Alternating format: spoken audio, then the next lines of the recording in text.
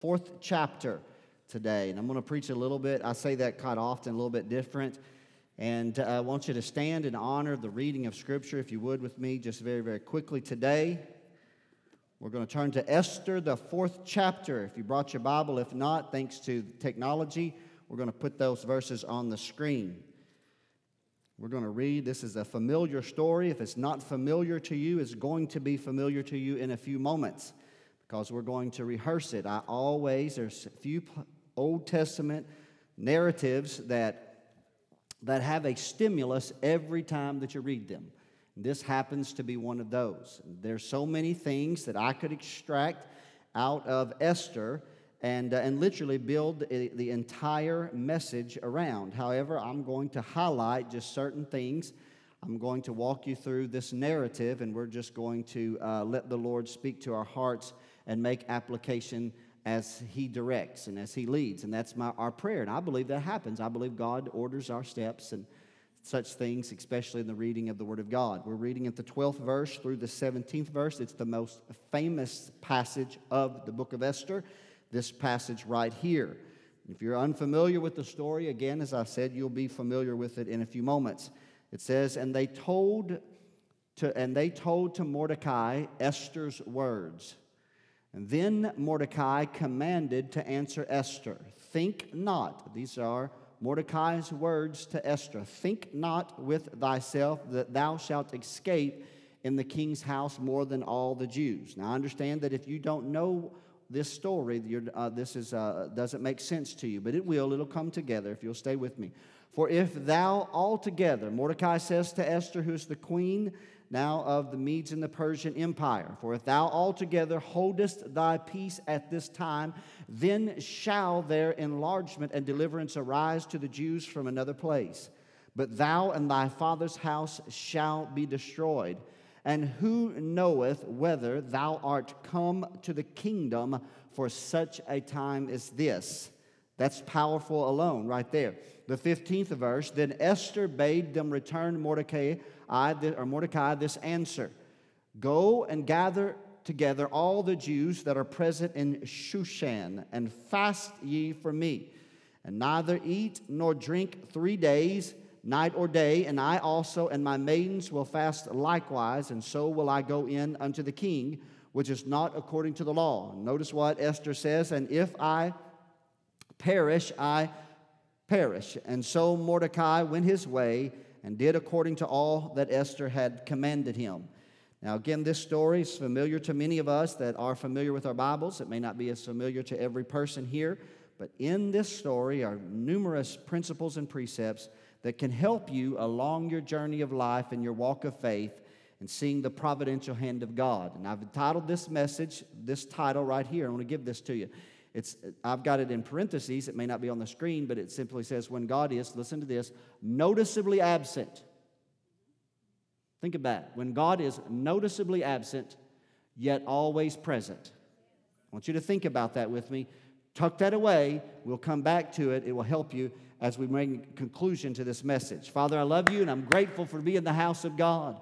Father, I'm trusting, Father, for a supernatural gifting, Father, of the anointing of God. And we in this room today recognize that you, in your sovereign grace and ability, have an ability, Father, to make men become the oracles of God. Father, we have an ability to be transformed right in front of the eyes of the people, Father, to communicate truths of divine, Father, order and command and precepts and principles. And I pray today that today would be such a day. Now, Father, there's so many passages of Scripture that I could pray to articulate that prayer. Isaiah said you touched his unclean tongue with a coal of fire and made it clean, and he was able to speak to the people. Isaiah also said that you would make his tongue a pen of a ready writer. Father God, your word is able to pierce and is able to make a difference, God. And I just pray, Father, that the gifting that you have placed within me would be maximized today.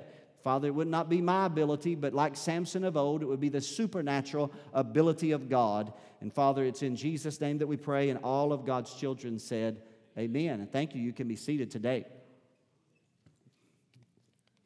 I've gone back and kind of redeveloped sermons over the latter few weeks because I began to be drawn to the an emphasis on taking some of the stories of what we call stories, narratives in Scripture of the lives of the men and women that you and I would call the heroes of faith, and journey with them, because there are times in your life that you just simply need an example. You need a biblical narrative, a written account of where somebody was in a similar situation as you are, and that somehow God brought them through that moment. And not only did He bring them through that moment, He strategically moved them into a place where from that day forward they would be able to help others.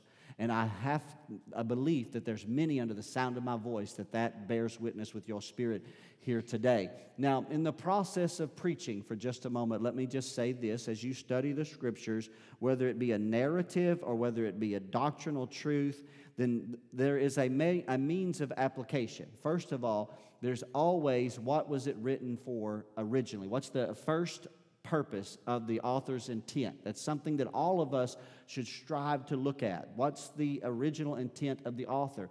And then beyond that, we begin to look for layers. The Jews believe that there are at least 3, perhaps even 4 layers to Scripture as they apply to the life of an individual.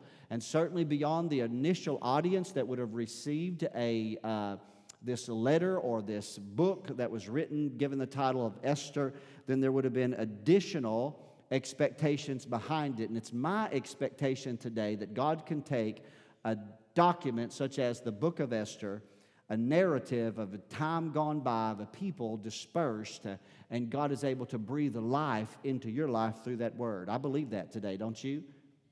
Man, y'all are really making me feel like you believe that. I believe that. I believe that I can identify with the account that's going to record the history of the Jews, Mordecai the Jew, and Esther who becomes queen. Let me go into the narrative. I'm going to simply follow the narrative. And as I follow the narrative, I'm going to thrust out there certain bullet points that the Lord's laid on my heart. And this is a very particular time in the history of the nation of Israel. It's known as the Babylonian captivity. If you've studied the history of the Jews, you'll understand that the nation of Israel was destroyed by Nebuchadnezzar and the Babylonians in 586 BC. The sudden and utter destruction of the people. Many of them were taken captivity and brought into Babylon. But simultaneously, or shortly thereafter, the Babylonian Empire succumbs to the Medes and the Persians. And you can read about that narrative in the book of Daniel. And this account then is what we see at that particular time, the Medes and the Persians. So you have to understand that this is a very difficult time for the Jewish people. The Jewish people that had been in their own land with their own king and their own priesthood and their own temple have now been thrust into what was known as Babylon, now the Medes and the Persians. They're living in a very unfamiliar time. That's what this scripture and this account begins to tell us. And so the king of the Medes and the Persians was over 127 provinces. That area is what we know today as modern-day Iraq and Iran. And the scripture then unfolds for us that the king makes a feast for all of his nobles the 3rd year. And his name is Ahasuerus. Or Taxerxes is his translation, or Xerxes is some. But we're going to just call him the king today to make a simple-minded preacher from Wilburn a little easier in his sermon here today. And so the king sends out and wants to plan a party and just celebrate his kingdom, 3rd year of his reign. And so for 180 days, they celebrate. He exposes all of the glory of his empire. He is the strongest empire in the known world at that particular time. They have conquered countries and nations after nations. And so he exposes to all the people of his land and all of his princes of the great grandeur and the splendor and the spoils of victory. And then right at the end of the 180 days, the king decides that he's going to call his wife, the queen. Now, certainly the king of that day in the Medes and the Persian Empire would have had concubines as well, but he has one particular woman that is the queen. Her name is Vashti. I know many of you are familiar with the story. The Bible says plainly that she's beautiful to look upon, and so he wants to display her beauty before all of the men of the realm. But when he sends word for Vashti to come and to put on the royal apparel and to be displayed in front of all of the princes of the kingdom, Vashti refuses. And when Vashti refuses, it mocks the king and it causes him to be angry. And not only the king, but all the other men. Now, you can weigh this out about the male chauvinist thing at a later date and time. We don't have time to dialogue there today. We're just going to read the historical narrative. And so the men of the kingdom began to think about this, and when they think about the rebellion of Vashti, they said, once that word goes out that the queen has rebelled against the king, then our spouses, our wives, will begin to rebel against us. And so this is not right, is what they began to conspire. And so they conspire with the king that the king would take drastic steps. Rather than having her slain, he would simply remove her from being queen. And in doing so, they would also then launch out into a nationwide beauty pageant, that they would search the land for all the beautiful young maidens. And the beautiful young maidens would be brought to Shushan the palace, and for a period of 1 year, 365 days, they would be given all the beauties that they could put upon their body, aloes and oils, and be taught certain things for one night with the king. And this, when they shared this with the king, it pleased the king, and he removes the Vashti, and he launches this search. And so they search all the land, and they bring the beautiful maidens one by one. And the Bible then tells us, though, at that time, that there was a young girl that was chosen who was a Jew, though her nationality was not known. And she was being raised by her cousin Mordecai. And this is what's interesting, and this is what we've got to talk about for just a moment. Mordecai had been one of those that had been a captive. So his life has been traumatized. But not only had Mordecai's life been traumatized, but also that of Esther. He's raising Esther because Esther was his uncle's daughter. But his uncle and his wife are deceased. And so Esther herself has been traumatized. She's gone through a lot in her life. She's perhaps been one of those that was taken in the captivity equally as well. And this is what, as I meditated upon it, I was drawn to this first point very quickly. Let me just say this. The parallel that we're going to make today most often is the king's going to represent God. And we're going to just try to make that parallel. Let me say this. God can call you. Point number one. Write this on the tablet of your heart. God can call you in the midst of your brokenness. Let me tell you today, you don't have to come all together whole before God. God can find you in a divorce. God can find you in addiction. Come on. God can find you in the midst of the most horrific pains that you have ever known in your life, and that's where God can find you. Now, I've said this many times, and I'm going to say it one more time today. We often say this in the church, well, I found God. The last I remember when I read the book of Genesis, man hides from God, and God's the one that's looking for man. And let me tell you, God is searching for you, and you may even be trying to hide yourself right here in this church today, but God can find you. God can find you in your brokenness. And so Esther is chosen, and when Esther is chosen, Mordecai follows her to Shushan, the palace, and he stays outside of the king's chamber or there's a particular edifice or building that they give to the concubines, and it's there that she's being raised up and taught. And Esther goes through the same process as all the others. And so as I thought about this later, my second point is this. I thought about this. Number two, to tie into this number one real quickly before I get too far in the narrative, your personal trauma does not have to define you. Now, I think that's good right there, because many of you, under the sound of my voice, you've been traumatized in life. You've gone through some very difficult and dark days, and some of you could be there right now. But the thing I love about the Word of God gives us biblical narratives and examples of men and women that did not allow the trauma of their past to define their future. Are y'all hearing what I'm saying today? And so again, we're looking for that God is noticeably absent, but He's always present. Let's go just a little bit farther. And so Mordecai stays with Esther, and to kind of see how this thing begins to unfold, and he's walking day after day outside of the court to see how Esther does. And so after a period of time, And again, we're not going to get into all the sensuality of what that might have looked like. Night after night, a different young maid is brought before the king. That's in a different era. We're not going to get into all of that. We're going to just simply recognize that when the night came for Esther to come in, they asked her and said, what would you like to bring in before the king? And she said, I don't want to bring in anything. And she went in one night with the king. She came out. And the next day, after having been with all those ladies and those young maidens, the Bible says the king chose Esther. And that's a powerful principle itself right there. I just have to go ahead and jump on that. I can't let that one get too far away from me. The king chose Esther. Can I say this to you? This will affect every part of your being if you'll ever get it down in your spirit. And that is that you have been chosen by God. Oh, let me just say that. You didn't catch that. See, many are called. Many are called.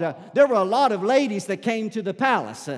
Many were called, but few were chosen, Jesus said. And when you begin to learn in your spirit that you didn't choose God, that God chose you. He searched and He found you. And when He found you, He determined to redeem you. And when He determined to redeem you, He chose you for His own to bring you unto Himself. And when that begins to happen to you, a positional change takes place inside you. Let me tell you, in this context, Esther was living with her uncle or her cousin, who was in essence a captive, and her parents had died, but now in one moment of time, she's now the queen of the empire that was responsible for the destruction of her people. I'm telling you, God can turn things around. And listen very quickly, I just believe this. I believe that when your position changes, your perception should change. You'll see life differently. The reason why many of you still struggle in your spiritual mentality and in your personal self-worth, you don't see yourself through the eyes of God. I'm telling you today, it's not by accident that John said these words. He said, for God so... Can you even say it? He loved you. God so loved you that He sent His Son to die on the cross for you, to redeem you and to purchase you unto Himself. You've been chosen by God. And when you know that, you'll get up in the morning with a smile on your face. You may still have some difficult days, some challenging things can be in front of you, but you'll never allow the lie in your mind to say that God is against you. You'll be able to say with the Apostle Paul, God is for me. And if God be for me, then who can be against me? You'll live your life because your perception has changed, because your position has changed, and you'll have a new self-worth that comes from what God and the value God has placed upon you. And I love this, and time won't allow me to go into it, but the Bible says that when the king chooses Esther, you know what he did? He threw a feast for her, and he celebrated. I'm telling you, there's celebration in heaven over you. Did you hear that today? I want you to know that when you heard the call of God, and when you recognized that God chose you, then there was a celebration in heaven based upon your response. That's exciting for me today to know that my response to God, I'll just go ahead, and has created a spark in heaven for celebration. Let me go just a little bit farther. And so during this time, Esther now gains the position of the queen, and she is doing all of her queen duties and such. But Mordecai now moves from outside the house where the young maidens are being prepared. He stays as close to the gate of the king as he can. He's not allowed into the king's gate, but he stays as close to the king's gate as he can. And during this time, he discovers a plot. He hears some information. A couple of the king's chamberlains have determined, they plotted against the king. And they determined that they're going to catch the king in an isolated moment and they're going to kill him. And Mordecai learns about it, and he tells Esther. And so Esther tells the right people, and the right people search into it. And when they search into it, it's found to be true. And those two men are slain. And then the Bible says that it's written in the records of the king. Now you say, Pastor Brown, what's so important about that? Let me just tell you number 5 today. Did I skip number 4? No, 4 was my celebration. But number 5, real quick, let me go to that, is God keeps records. Can I just go ahead and tell you that? Don't forget that. you're trying to journey with life, you're trying to follow the will of God, let me just tell you, it's not always the big things that define you. Sometimes it's your attention to detail on the little things. Because God keeps record. Don't forget that. Tuck it away. We're going to talk about it in just a little while. God keeps records. And then the Scripture says, as we follow this along, that simultaneously, as God has elevated Esther, Mordecai is not elevated yet, but is in the process. Something is at work. The Bible then tells us that there is a man that is promoted in the kingdom. His name is Haman. And let me tell you about Haman for just a minute and what I believe he represents here as we're going to get into it. I'm going to go ahead and throw this out real quickly. It's number 6. And that is, there is a plot of the enemy. Simultaneously, as God is doing something powerful in your life, the enemy is plotting against you.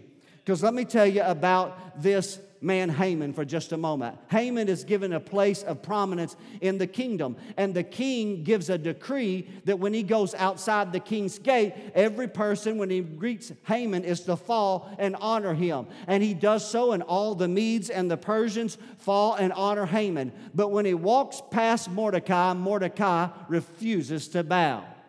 And this happens day after day, and Haman can't stand it. And Haman becomes the forerunner to Hitler. And Haman is so angry at one man that he despises the entire race of the Jews. And he determines to plot and scheme against the Jews for the destruction of the entire race of the Jews because of Mordecai. And let me just go in to tell you today and pick that up. As God has raised you up, you can rest assured the enemy has taken notice of your response to God. And you can just better go ahead and brace yourself because there's an attack coming. A scheme is at work. And so Haman schemes against the Jews. And he convinces the king to allow the Jews to be destroyed, though he doesn't tell the king which people group it is. And out of his hatred for Mordecai, he despises the entire lineage of the Jews.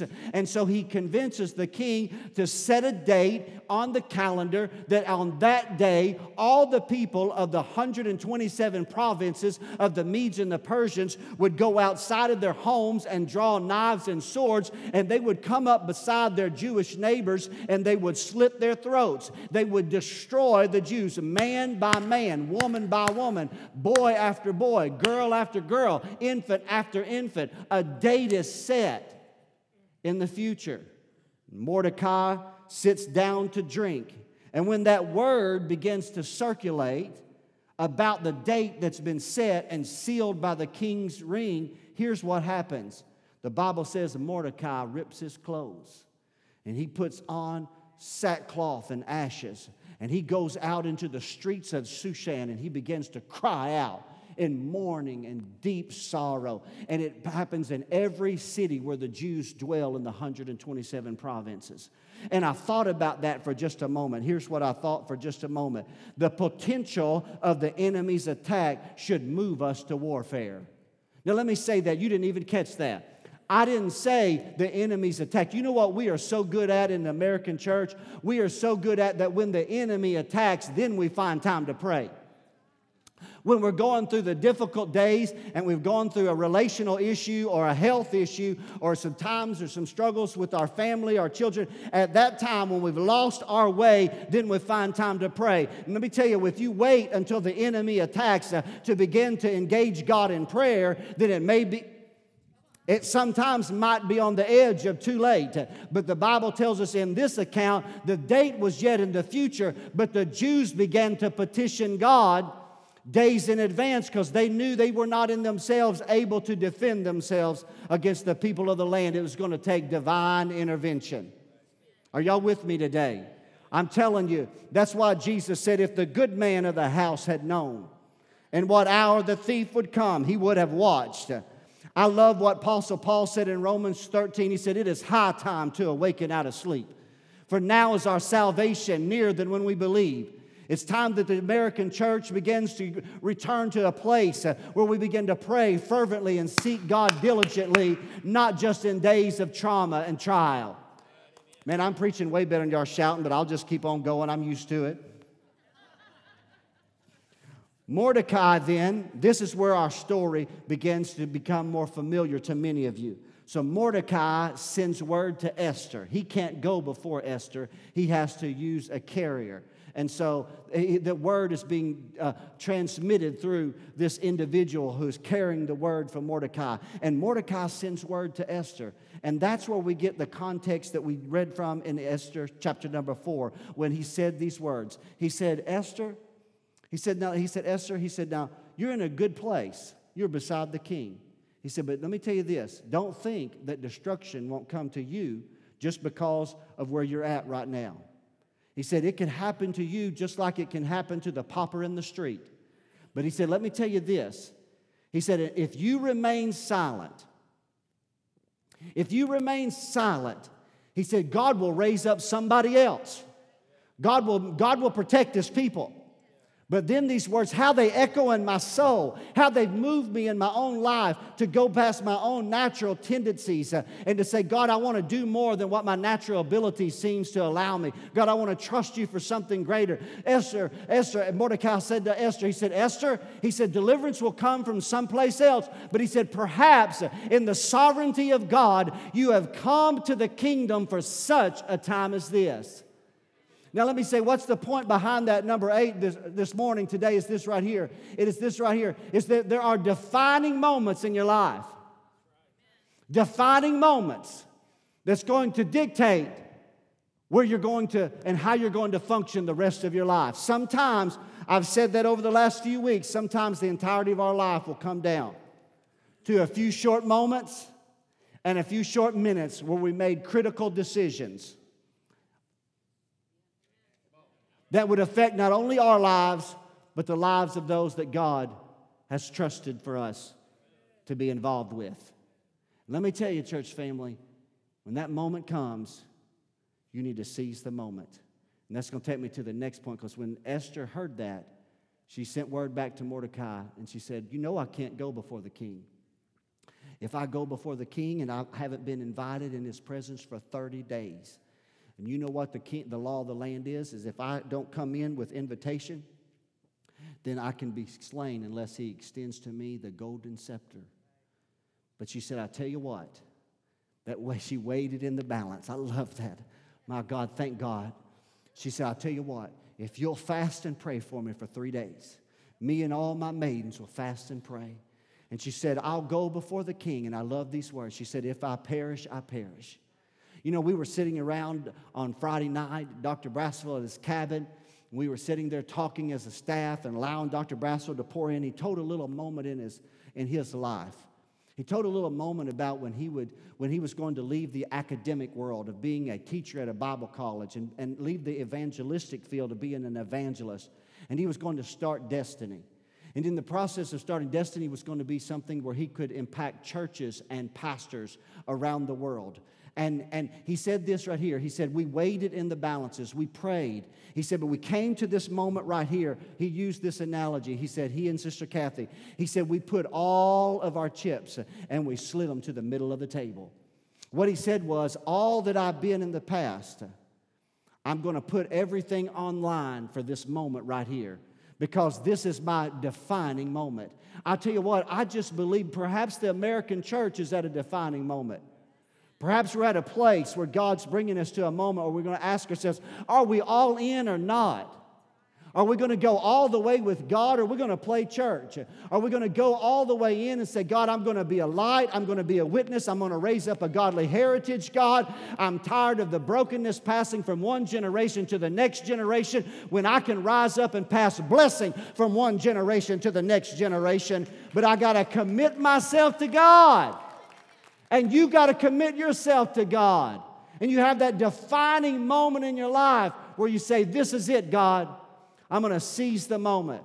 I told the staff as well, our guys, our pastors and their wives, a little moment in mine and Sherry's life when I was in the military. And we were at Little Rock Air Force Base, and I was working in ministry at some level at MacArthur Assembly.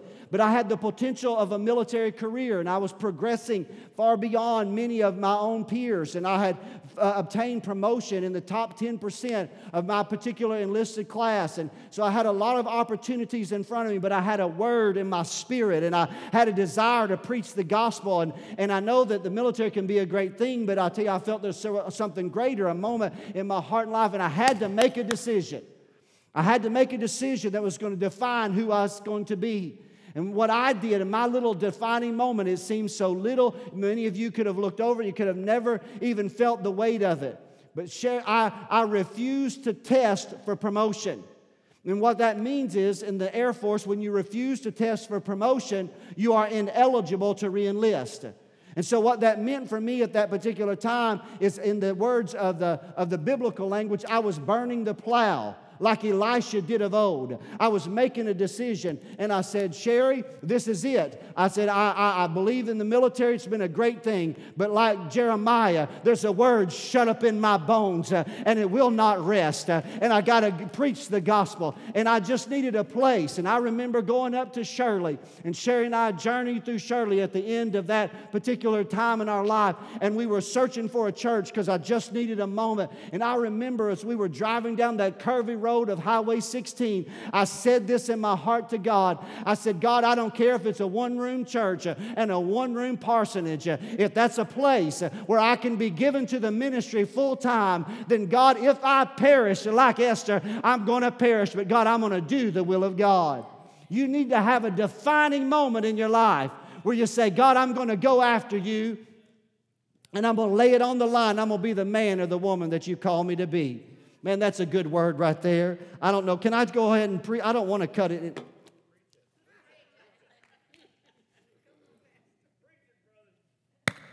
Man, let me just see how far. It's right at noon today. Esther determines to fast and pray.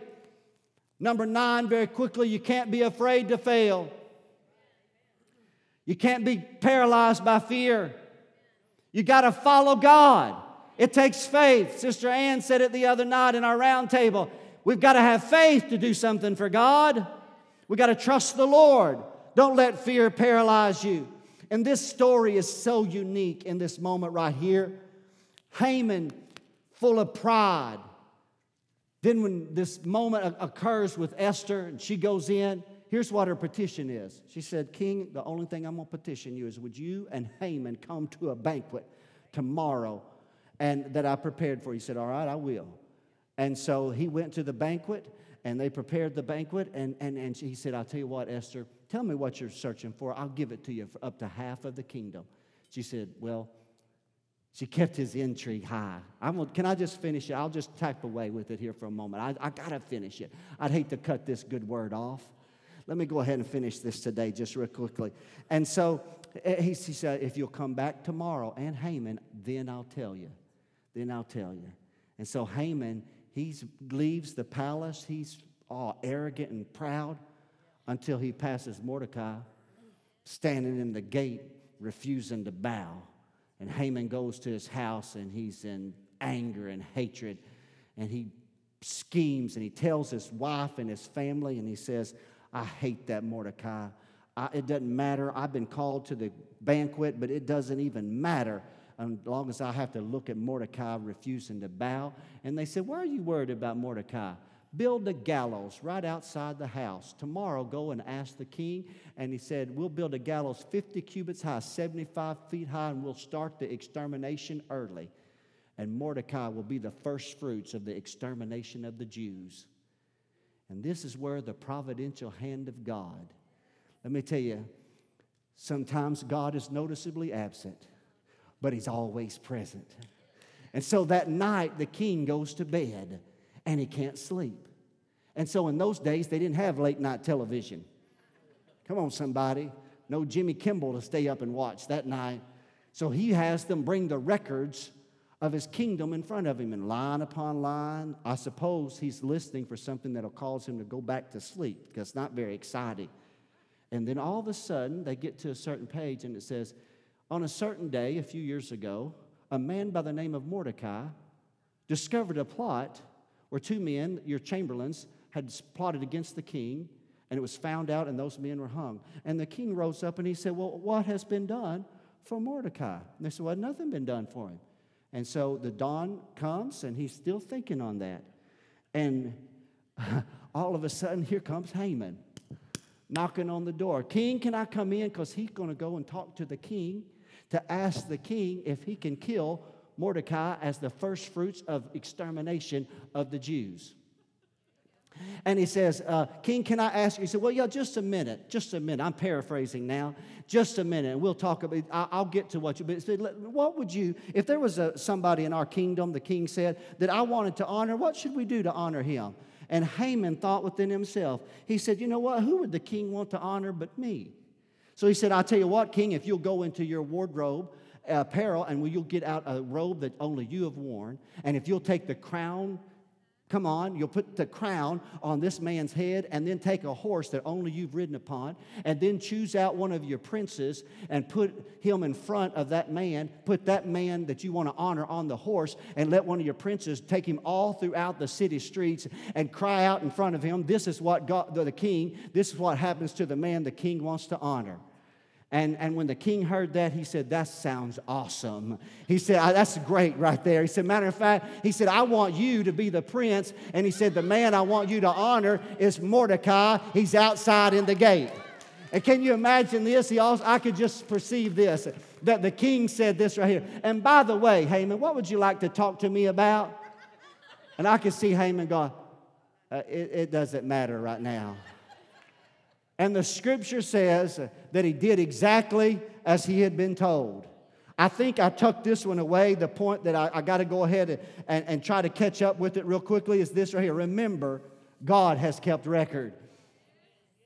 Let me go. Can I say that? You didn't catch that. The little things that you do in private, there can come a moment when God said, if you were faithful in private, I'll honor you in public. So don't forget that. God has kept record. And so Haman does exactly as he is told, and when he goes back to the house, he is just in full-blown shame. But the time he gets back to the house, it's time for the second banquet. And they're waiting to take him to the banquet. And this time, when they're at the royal banquet, the king says, Esther, tell me what you wanted to ask me. And at that moment, Esther reveals her heart. And she reveals the plot and the scheme. And she says, and the man that schemed it all is this wicked Haman. And she points right to him. Now listen, when the king heard that, he was furious. He was furious. And he rose up and he walked out into the garden. And this was what, have you ever heard of the hanging gardens of Babylon? One of the ancient wonders of the world. That's where he went out to walk and to process all of this. Well, when he goes out, the queen sits down on a little bench-like thing for a little bit, and Haman comes and begs for his life and falls on the couch beside the queen, and about that time, the king come walking back in. Look at number 11 real quickly. I'll put it that way. The king will come walking back in your room at times. Don't think God don't know where you're at. Don't think he hadn't been watching you. I'm telling you, the king will walk back in the room. And the Bible says when the king walked back in the room, that they covered Haman's head. And when I read that again, I thought, isn't that what Paul said in Romans 16? The God of peace shall bruise the head of your serpent, or the head of your adversary even shortly. What a promise that our king knows where we're at. Real quickly, and I'm going to close. I'm going to make it as quickly as I can. Real quickly today. And so Esther said, what are we going to do? Got to stop this decree. But see, the king was bound to the laws of the Medes and the Persians, and he couldn't stop the decree. Couldn't do it, but here's what he could do. He could authorize another decree. How many of you know, look at this 12th point real quickly. God's decree now empowers us to resist. You don't have to take it. You don't have to take the devil's scheme and attack against your life. You don't have to lie back and say, well, I'm a Christian. I'm just going to be passive. And I know I'm oppressed and the enemies come in and my family are on drugs and I'm going through a hard time. No, I'll tell you what. God's empowered you to resist. God's given you unction and anointing. He's signed a decree by the blood of Jesus Christ that empowers you to lift up your voice and to be strong in the Lord and in the power of His might. And Ephesians 6 says when you don't even know what to do, you just simply stand there in the power of His might. And so God's decree then empowers you to resist. And so on that date then, that date was allowed to happen and the enemies of the Jews rose up, and they brought warfare against the Jews. But when they did, they didn't find the Jews a passive people, but they found the Jews a prepared people that were waiting on them with swords drawn. And then the Bible says that the king authorized his soldiers, his princes, and his rulers to fight on behalf of the Jews. And so maybe God's waiting on you. Number 13, maybe God's waiting on you to do your part, and if you'll do your part, He'll do His part. He'll bring aid to your side. That rush that comes through your home might be the sound of an angel's wing as he's brushing by you on assignment to defend you and your family, because you got on your knees in warfare and began to trust in the providential power of Almighty God. So maybe God's just waiting on you to do your part. And then that story tells us, and I've got to wrap it up, that they won great victory, and many of the enemies of the king were slain, or of the Jews were slain. And the Bible says, as an end result, Mordecai was now exalted and made prime minister of the land. Now you look at that. Esther's the queen, Mordecai's the prime minister, and Haman's hanging on the gallows that he had built to kill Mordecai. Don't tell me there's not something called the providential hand of God. The 14th, before I expose the 15th, the Bible then says that Mordecai spent the rest of his life doing good to the people of God.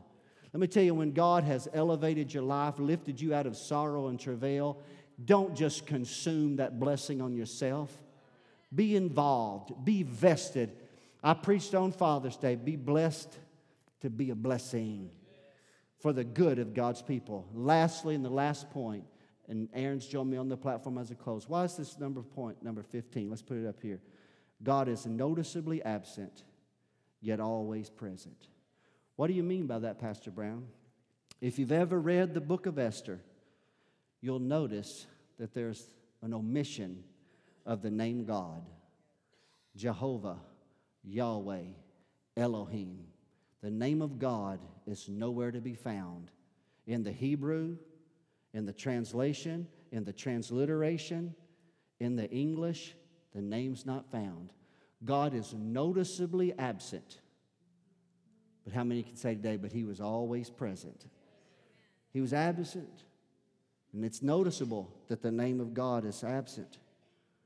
But His handiwork is present. The providential hand of God moving things around. I just felt in my heart that I ought to come to this house today to tell somebody. There have been times in your life that you've just said, man, where is God? Where is God? I can't find Him. See, if you search and if you just read the surface of the book of Esther, you won't find God. That's a good point right there. If all you see at the surface level is Esther chapter 1, verse 1, all the way to chapter 9, last verse, you'll see no appearance of God. But when you see beyond and see below the surface, you'll see God all over the place, always at work. And let me tell you, that's where some of you are. You've asked yourself, because you're looking on the surface, and you're saying, where is God? God's been there all along. He's been moving. He's been protecting. He's been keeping you alive. When the enemy was plotting to kill you, God was working. God's kept you. God's kept you for this moment right here. And so I just want to bring you this word today. Cast all your care over upon God. Trust in Him. Proverbs says this, trust in the Lord with all your heart. Lean not on your own understanding. In all of your ways acknowledge Him, and He'll direct your paths. Our heads are bowed and our eyes closed. It's about 7 or so minutes after noon.